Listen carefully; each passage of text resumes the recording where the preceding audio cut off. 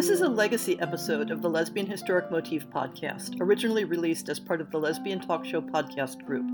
Some references may be obsolete. The show looks at lesbian-relevant themes in history and literature, has interviews and discussions about current historical fiction with queer female characters, including fantastic versions of the past, and presents new original historical fiction for your enjoyment.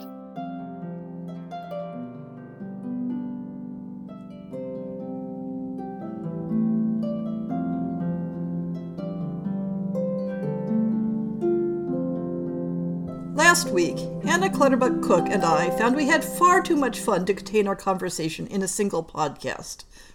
We're back with Anna Clutterbuck-Cook to talk more about FF historical fiction.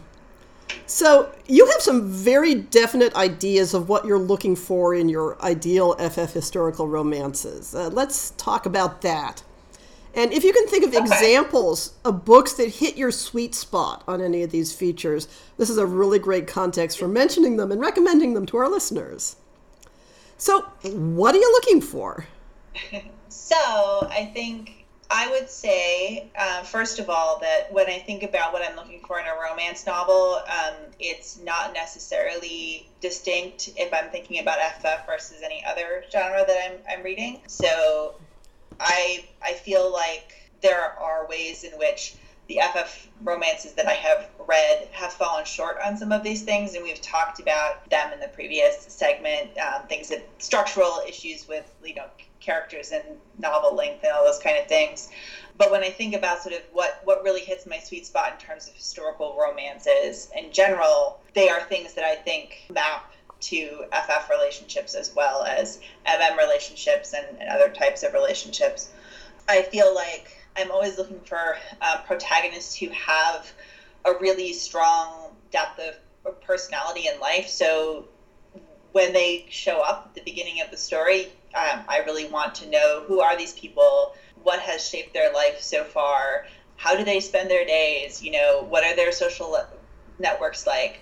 And I think that when we were talking about people having trouble imagining women existing independently in relationship to each other in historical spaces, part of that comes out of the stories that we've all been told about the past and, how patriarchy made it impossible for women to exist outside of male spaces. And Rebecca Traister's book, All the Single Ladies, talks about this a lot, even in our contemporary world, that the stories we tell about women's lives really are shaped by the mainstream stories we tell, I should say, are shaped by their connections to men, whether it's their fathers or whether it's their husbands. And if a woman is single in the sense of not being connected to a man, we don't understand how that story works. And I think that for an FF romance to be successful, you really need to think about how those stories work. And once you think about how women existed in the world in the past outside of relationships to men, you can start thinking about what the shape of their lives individually look like, and then how two or more of those lives will come together to shape something new. And I think that that's where, when we see a lot of these FF romances taking place in really short form, so novellas and short stories, you lose a lot of the time to get to know these people as characters because you've got 30 pages to get them together. I just read, it was a lovely little Christmas story by E.E. Ottoman, and I'll find the title for you. I can't remember it off the top of my head, but it was a little Christmas story about a woman who was a baker, and she falls in love with I forget what the other woman's occupation is, but they're two working women in like 1840s New York. And the one woman comes into the shop to buy some bread, and they have this little interaction, and they end up getting together at the end of the story. But you're starting to see, I think, more historical stories trying to grapple with, like, how did women make their money? They're not all heiresses. Yeah. What did the shape of their days look like? What were the factors that, made their business more precarious, potentially because they're women-owned spaces or whatever. How did they access capital? All of those kind of things. And I'm really glad to see more of those things happening. Yeah, you mentioned heiresses, and it always strikes me that some of the most popular tropes in MF historical fiction work backwards for FF, because heiresses had some of the least free lives in terms of choosing their own life context, their own life path. A rich man had a lot more power to decide not to marry, or to marry and live separate from his wife if he was interested in male relationships, than a woman in a similar economic position would have. So we're set up with these popular tropes, and it's reminding me of a book that I've been seeing discussion about on Twitter recently about the sexism in medical and safety studies that assumes the male body and assumes the male life, and that therefore creates active hazards for women in that, seatbelt studies and drug studies and whatnot, which is an odd tangent to go off of when talking about historical fiction. But in the same way, I think sometimes we're set up with these popular tropes that are mismeasured to women's lives, and therefore lead us to believe that either women couldn't have these stories, or that women's stories have to be like the male stories. Yeah, I think that's a completely valid observation, like bringing the medical studies thing in, because I think that is I talk a lot about this in terms of constructing sex scenes, that we're used to written sex taking certain story arcs, or the progression of a sexual relationship in a romance-length novel. You sort of have these set scenes, and they can be unique to the characters, but you sort of know that there's a ladder of intimacy, and you get to you get from hand holding to sex, and what does the sex look like. And there is a way in which the heteronormative sex stories that we tell can translate into MM. And to be fair, there are some authors who are doing wonderfully queer deconstructions of what sex looks like in MM romance as well, and also MF. I've read some great MF stories that aren't just, kiss to intercourse sort of narratives, but people in contemporary life are still so confused about how sex between women works that it can be really hard to structure a romance narrative of progressive relational intimacy that includes sexually explicit scenes, because people aren't sure what that even entails. And so I think, much like with your medical studies, our templates are still so much dependent on these particular activities that categorically look different when you're talking about the bodies of two cis women, or even cis and trans women. What does sexual intimacy mean to them? And there's no sort of ready storyline for us as both writers and readers to put that into neat little categories and say, okay, this relationship is a go, this is what's going to happen. And I think that's much like the how are they going to make money to survive question causes people to stumble a lot. And even when you look at the historic record, so much of historic commentary on women's sexual relationships is focused on the heterosexual model, where sex between women only comes to people's attention and only becomes an anxiety when it is penetrative sex with a penis-like analog. And you find that often, over and over again in history, that's what the law was focused on. That's what social structures were focused on. That if you were doing something other than I don't want to say heteronormative, but a hetero-like sexual activity, people didn't treat it as sex, and therefore, in one way, we don't know about it because nobody was making a big fuss about it.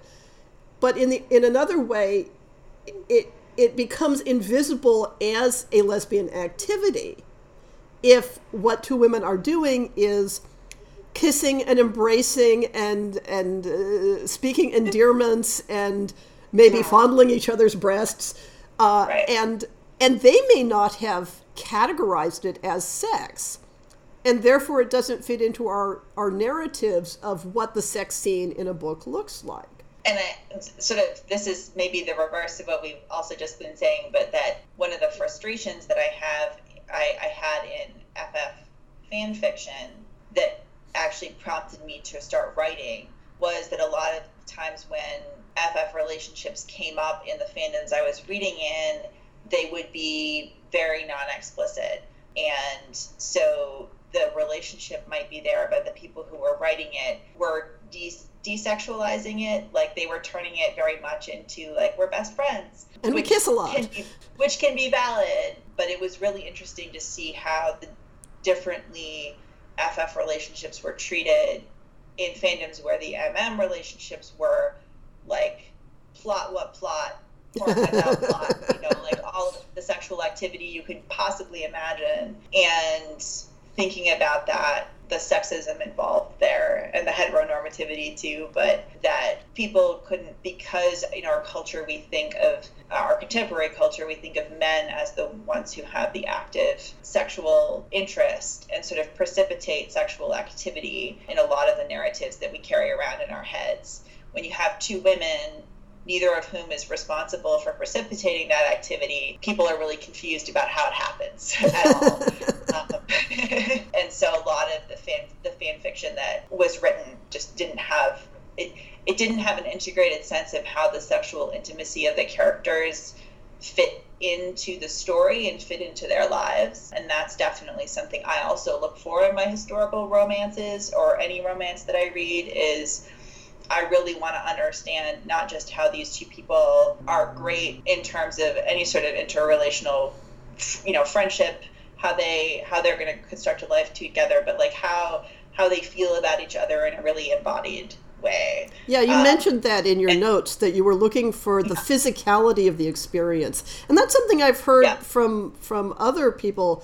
Farrah Mendlesohn mentioned that, one thing she looks for in FF writing, and that she tried to put in her own novel, was that sense of the physicality of the intimacy, the embodied intimacy. Yeah, and I think that for me, the most effective, and what I also try to do in my own storytelling, is think not just about, like, geometrically, how are things happening in this room, but why are these characters doing these things? What does that feel like to them? And I think that's a depth of writing that kind of happens at the second or third pass a lot of times, that you kind of sketch out how the scene is going to play out. And then at least this is how I do it, would go back and think about, what are the characters feeling that leads them from point A to point B to point C? Have they done this thing before? Are they worried about this thing?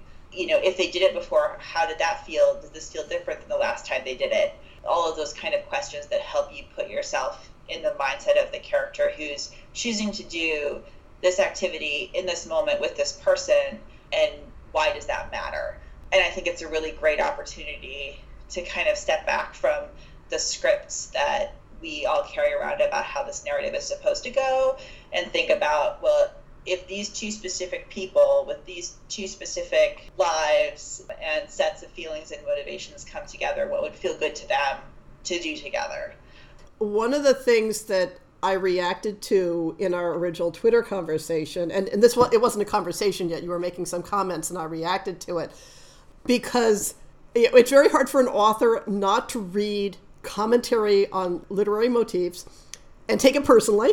So this is not me taking you personally, but I get a lot of feedback from readers who want my books to have more on-page sex.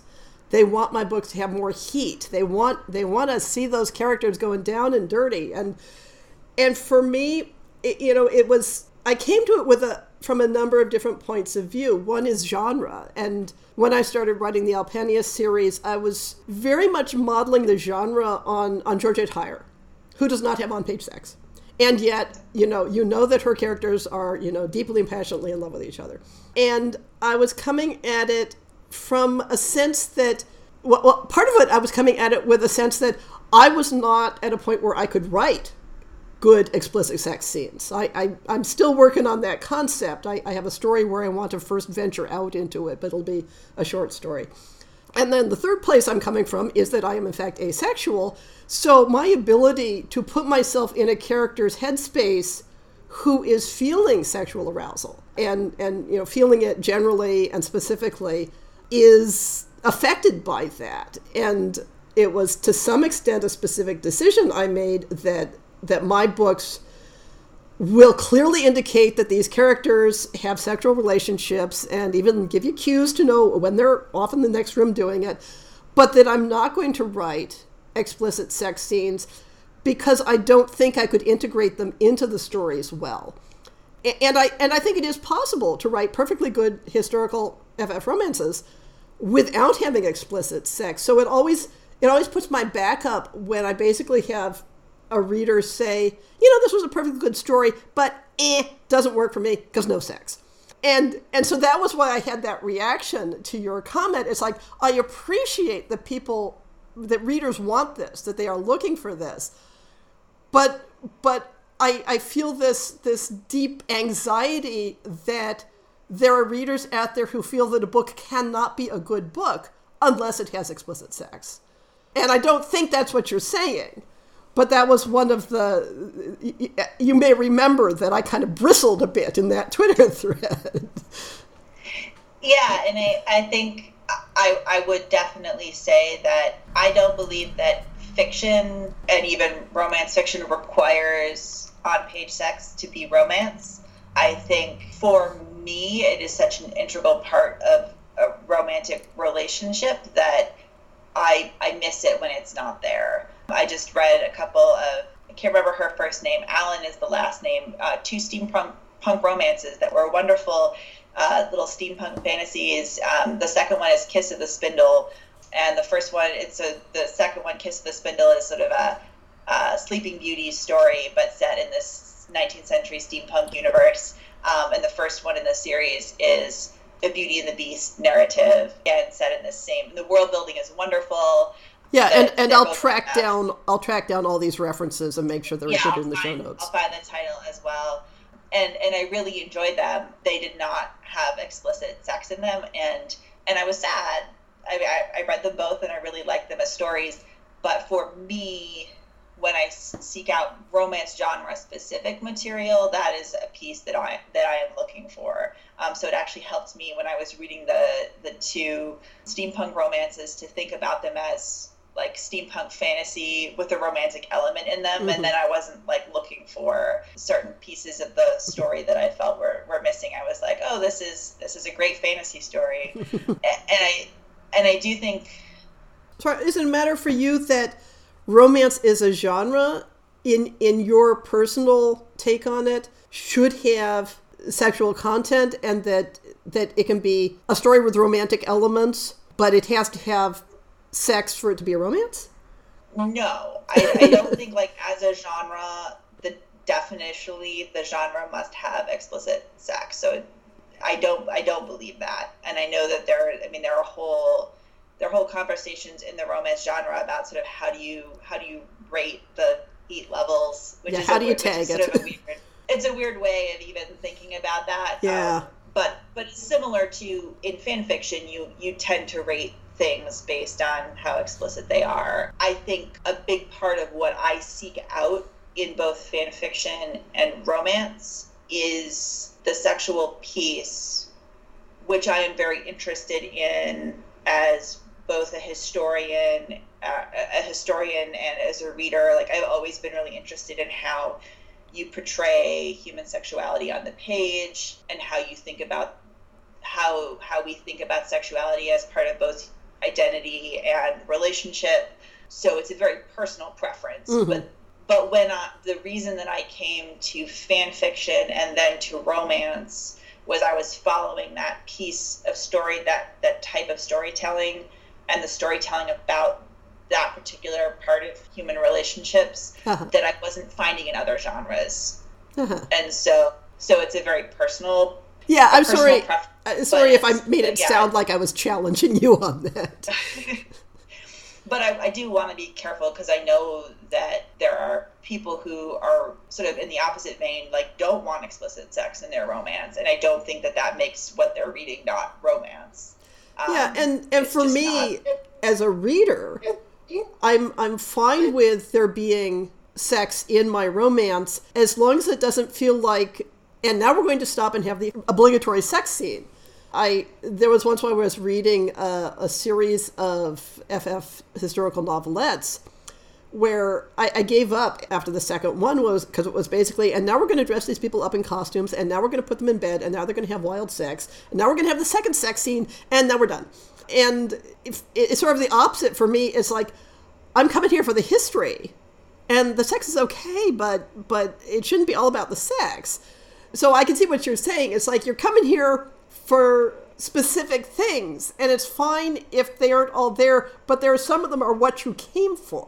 Yeah, I would also say, too, that for me, it's really important to have the sexuality piece happen within a larger narrative. So before I came to the romance genre through fan fiction, I was also reading erotica, short form erotica anthologies and things like that. And I found them super frustrating because there was no storyline, right? You get these characters with sort of minimal character development in some, depending on what you want, more or less successful little scenarios, but you don't have the larger story of how does this scene or how does this relationship fit into these characters' whole lives.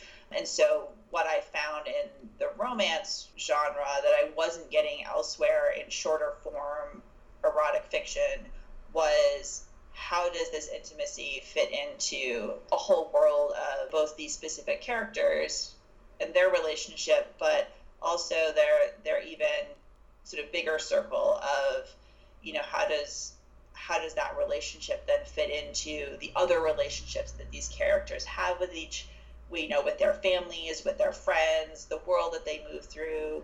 And so yes, I'm coming for this particular piece, but it's very important to me that particular piece be embedded in a story about the whole person.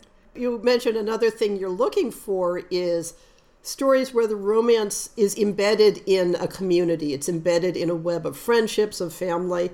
So talk more about what you're looking for there.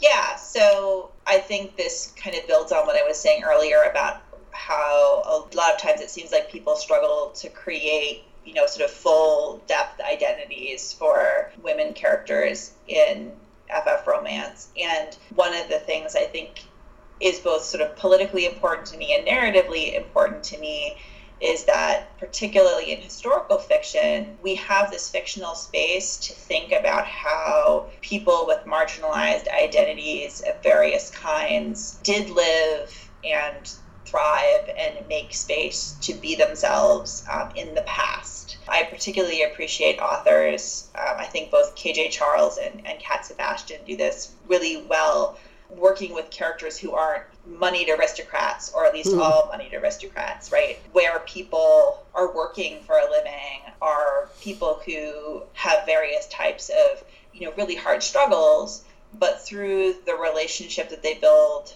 that's at the core of a romance novel, and then all of the relationships around those people, they create a life that has more stability than they had before their relationship came together. And that particularly can happen really beautifully when you have a series of novels that are all interconnected, so that the queer community builds over time, and that each novel has a particular relationship at its core, but it connects to the network that's already in place. So that the one I'm thinking of right now is Kat Sebastian's The Soldier's Scoundrel was the first one, and then The Lawrence Brown Affair and Ruin of a Rake. These three stories are all romance, but you start out with the core couple that gets together. In the first one is like an independent investigator and a soldier who's just come back injured from the Napoleonic Wars. So they get together around investigating an abusive husband situation where the sister of the soldier has been married to someone who's really cruel, and she and her female companion, and then they have a couple of children, and they're trying to figure out how to get the sister and her companion out from under the control of the abusive husband. So they're a little FF relationship that kind of develops in the background of the story. And then in the successive two stories, you again have characters who were introduced in the first novel who then end up coupled together. And by the end of the story, you have like this family reunion scene where you have, every single couple's totally queer, and you have some cats and dogs to boot, and they're all taking care of each other and each other's children in these various ways. And I think that it is both historically plausible that people created these kind of mutually supportive networks for each other, and I think critically important in the present for readership to reimagine history with these kind of stories, to realize that queer identity, even if it doesn't have the same specific categories as it does today, has always been around and always been possible, and in fact is part of the historical narrative, despite the fact that a lot of times people in traditional publishing environments, I don't know, this is skipping around a little bit, but RWA published a couple of letters earlier in the year in response to an essay about white supremacy and romance. Both of the letters were very upset that the author of the original article, Elizabeth Kingston, was talking about racism and romance. And one of the letters also brought up queer identities in historical romance, and was like, it's basically saying it's ahistorical to have happy queer characters. And, it's really important if you're going to tell stories about queer history to make sure people understood how terrible it was back then to be queer and how life-threatening. And it felt so obviously... wrong-headed? Wrong-headed, but the perspective of someone who thought that the way to be respectful of queer representation was to acknowledge how horrible it had been, and that if you give queer characters happiness, you're somehow disrespecting you're erasing the discrimination that they experienced. And I was like, you almost got there. Didn't quite get it. This person, I don't think, understood that by saying, if you had been born before 1969, your life was going to be miserable as a queer person, erases whole swaths of queer history, and really has this dichotomy of either you're happy or you're sad, either you're joyful or you're miserable. And if you experience discrimination, you couldn't possibly have formed happy, healthy relationships with other people. And so I actually think that doing the project of writing romance that has this larger sense of queer community in it is doing really important reparative work around sort of the mainstream understanding of queer history, that queer people were so oppressed until Stonewall and equal marriage equality, and now everything is good.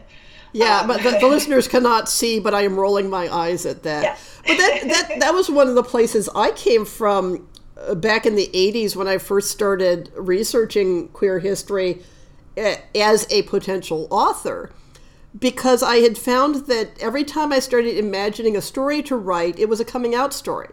It was what is this strange thing I am feeling? Nobody has ever felt like this before story. It wasn't so much that I knew that to be wrong, but I felt it to be wrong, and I wanted to write stories. I wanted to write historical romances about queer women who knew already that they were part either of a social continuum or a historical continuum, a conceptual continuum. I wanted characters who already knew this is a thing, you can be this thing, and now I'm going to act on it. And the more I've done a lot of research, and a lot of research has now been available that wasn't available back then, to identify communities and traditions and ways of being that embody this sense of continuity and community and networking. I can still surprise myself when I'm looking at, I did a show on 19th century actress Charlotte Cushman, because her name kept coming up in a book called Improper Bostonians, which is about queer Boston. And all of these female couples in 19th century Boston who were connected to her in some way. So I decided I need to look at her further. And her entire life is one vast networked community of female couples in the US and in England and in Rome, and supporting each other and stealing each other's girlfriends and having, just being part of this enormous female community that history does not tell you about. In fact, of the two biographies of her that I read for putting together the show, one of them entirely erased that aspect of her life and basically, she was a single woman and she was unhappy about it and she had some friends. And the other one really embraced looking at her as a woman, as part of a woman-centered community with a vast fandom of female viewers of her shows who specifically interacted with her in a desiring fashion. And I want a miniseries about her. I absolutely do. Because it tells this story of women being part of a community of queer women in times before the 20th century. And I agree with you, that is so important to be aware of. Yeah, one of the series that KJ Charles writes, Sins of the Cities, she's created this, basically a queer bar, a gentleman's club, right? That you have to, again, we're back to Whisper Networks, you have to know the people who can then introduce you to the club in order to get in, but it's this, sort of once you're in the inner circle, it's a space where you have all of these queer men who are circling through each other's lives and there are some established relationships in that community, and then there are a lot of times in the stories one of the characters who's part of that community that falls in love with someone who is outside of, is coming in from the outside, but is able to get connected up to this group of men who are all queer in some fashion. And through that community, because her stories tend to have kind of a thriller/mystery aspect to them, so there's often a murder to solve. She's always very proud of herself when she writes a story that doesn't involve dead bodies. But, you sort of have the danger aspect of the story that usually the queer community then comes to the rescue on some fashion, because you've got all these relationships and resources of the people who are in that space.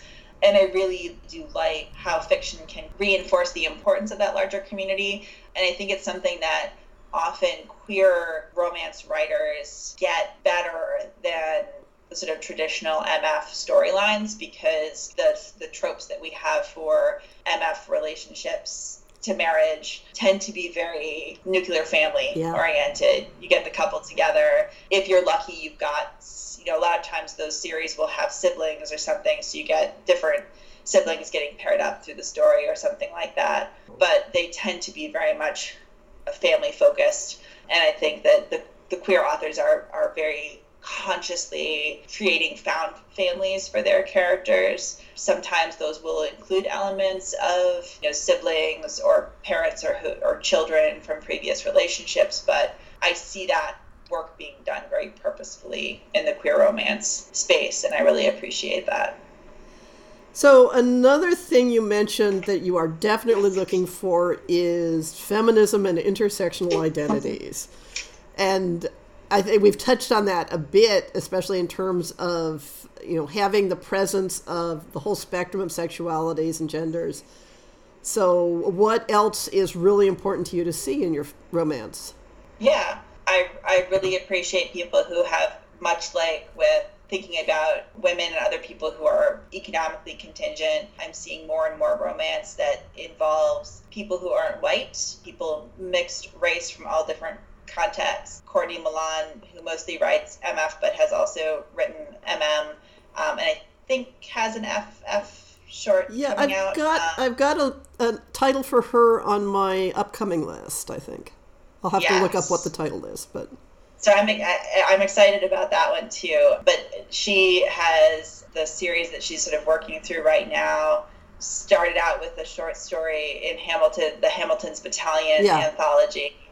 There was two men, one a white Englishman and the other one a Black American. And out of that couple, she has built this whole family of transatlantic, like the nephew of the Black merchant who features in that novella has a son who falls in love with an English white woman who's an abolitionist. So they have that, theirs is an interracial relationship. And then another one of the merchants in that family, I think, ends up with a woman from Hong Kong. So she's doing some really interesting things on a sort of global scale, looking at interracial and a whole gender spectrum of things going on. I'm seeing more and more people incorporating neuroatypical characters and characters with different types of physical and mental health issues. Cat Sebastian has a wonderful character who struggles with, he has malaria.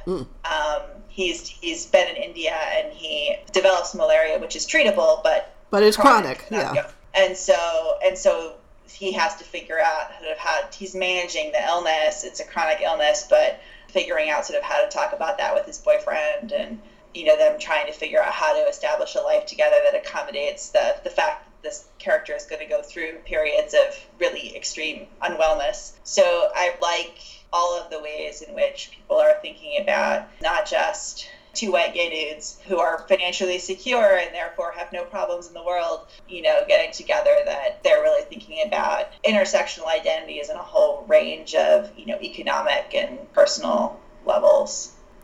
Yeah, I have to say that one of my perceptions of the lesbic side of romance, and especially in contemporary romance, and I may be doing a great disservice here because my familiarity with the field tends to be, superficial from looking at titles and descriptions rather than being a deep reader, but that there is an issue around diversity, especially of ethnicity, and that, it's not that there are no characters of color in lesbic romances, but they tend to be, about that, or they tend to be separate. And I will say the lesbic writing community, as a self-identified community, tends to be really, really white. And this is something that we have started thinking about grappling with. But it's one of those, again, a vicious circle where if I were a black reader, if I were a reader of one of the Asian cultures, and I came in and I looked at lesfic, I would say, I don't belong here. I do not exist here. Why should I stick around and try to change things? I know that when I go out looking for authors to interview, I'm very actively looking for more diverse authors, with diverse being code word for not always white. And it's something I do have to actively pay attention to and search for and make an effort, because if I were only looking statistically at who's got a new book coming out that I want to feature, it would not be as diverse. It is something that we as a community have to engage with and recognize our own prejudices, even in just, what books we like and promote. It's there. Yeah, and I think that one of the things white readers and writers can do, not just in the lesbic community, but anywhere in publishing, which remains incredibly white, is thinking about, and also I should say in fan fiction as well, is that a lot of our fiction reading and the preferences that we bring to that have very deep and not necessarily explicit roots in our comfort levels, right? We want to read the things that we resonate with and that we're comfortable with most of the time, if we're doing leisure reading, if we're doing reading for pleasure as opposed for business, and really realizing that what feels comfortable and familiar and resonant with us is shaped by pervasive cultural racism, so that if we find ourselves saying this character is unrelatable or this character is unlikable, that's not a feeling that comes out of nowhere. That's some sort of innate preference that we have. We have been taught to cultivate emotional connection with certain types of characters and with certain types of situations.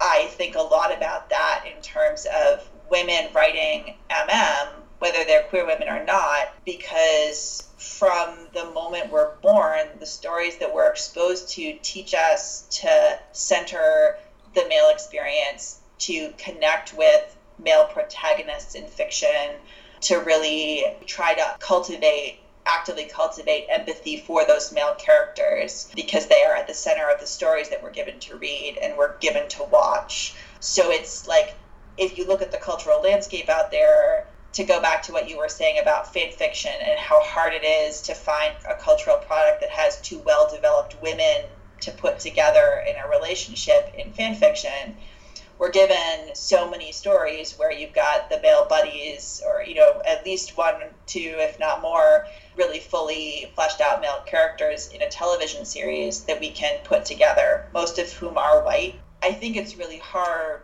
when you're talking about people's pleasure reading to walk that line between saying, cultivate awareness of why you're resonating with certain stories and not others, while also not telling people your preferences are wrong, like, or problematic, like, because it can be really easy, especially when you're talking about romance and relationships, to turn that into, well, if you're attracted to a white character in this story, you're doing it wrong or something. Yeah. I've run into this for the gender identification, even within lesfic circles. I once tossed out on a Facebook group the question of, you know, if you think you don't like lesbian historicals, what is it you think you don't like about them?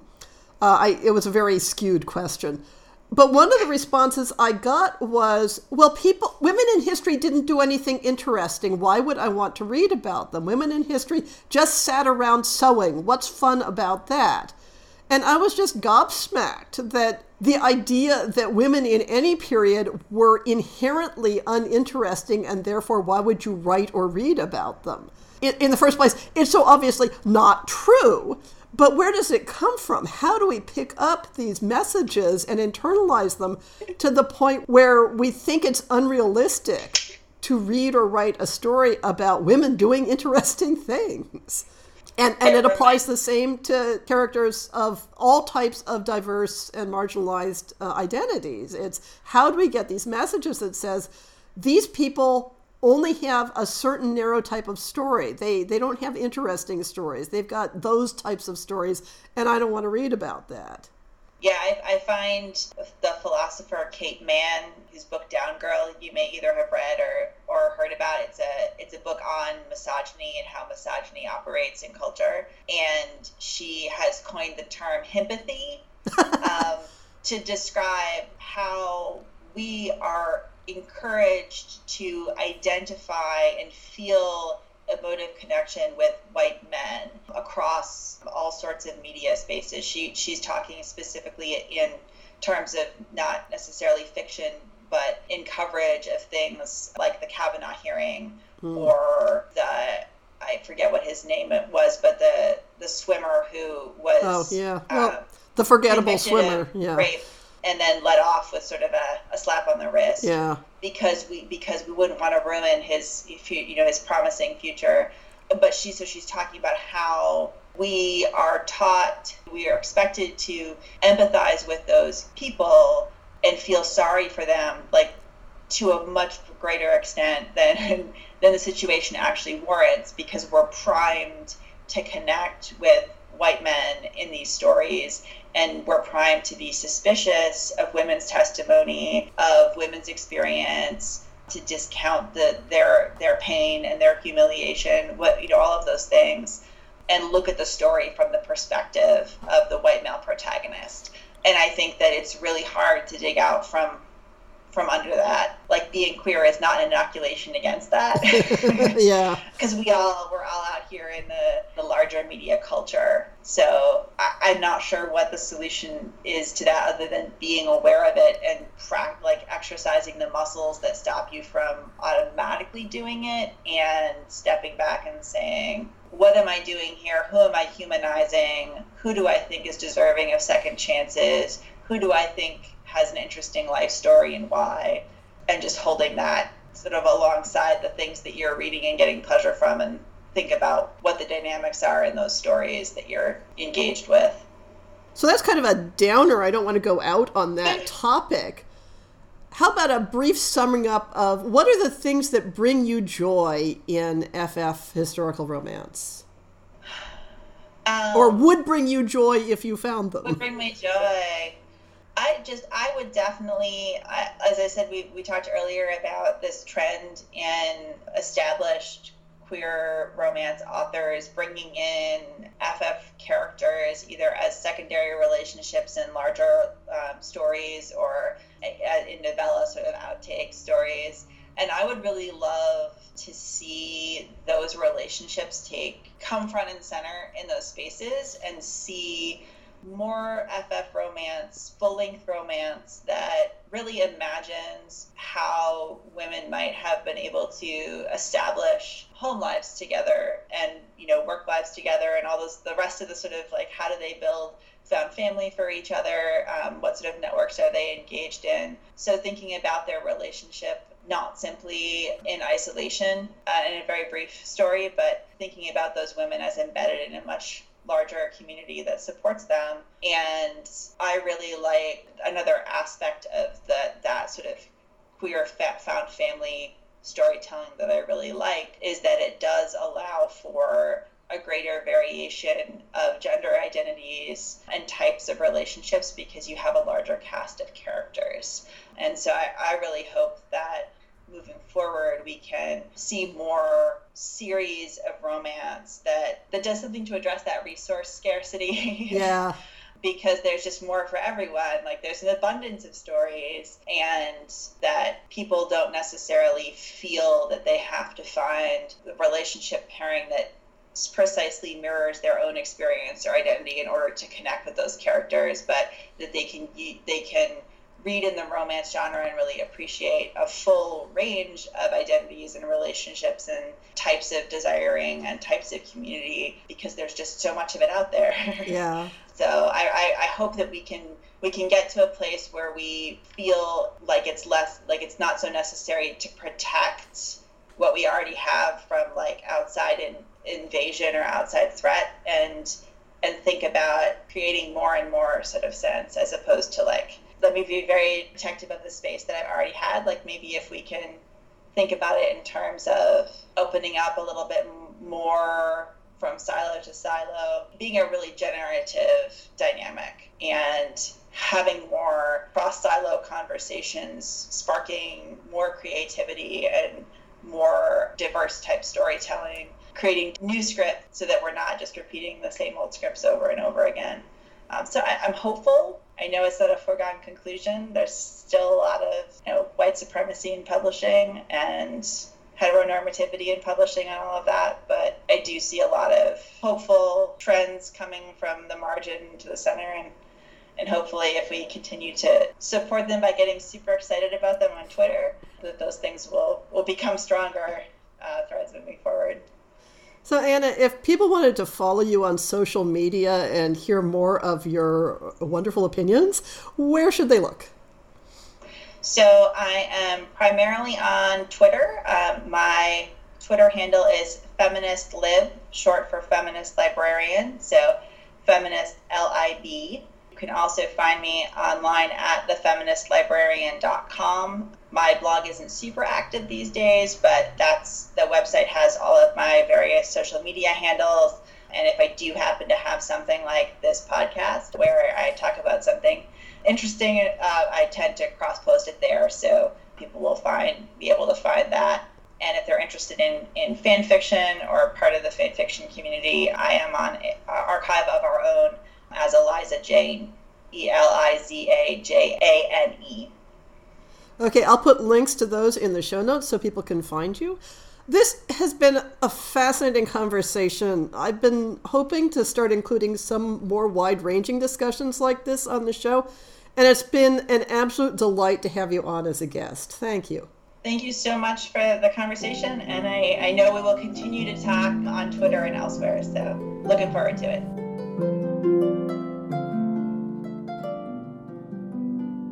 I hope you've enjoyed this episode of the Lesbian Historic Motif podcast. See the show notes for links to people and topics. Most shows will have a transcript linked as well. If you have a book announcement, a topic suggestion, or might like to appear on the show, please drop me an email. If you enjoyed this podcast, please rate it and subscribe on your favorite podcast app, and consider supporting our Patreon.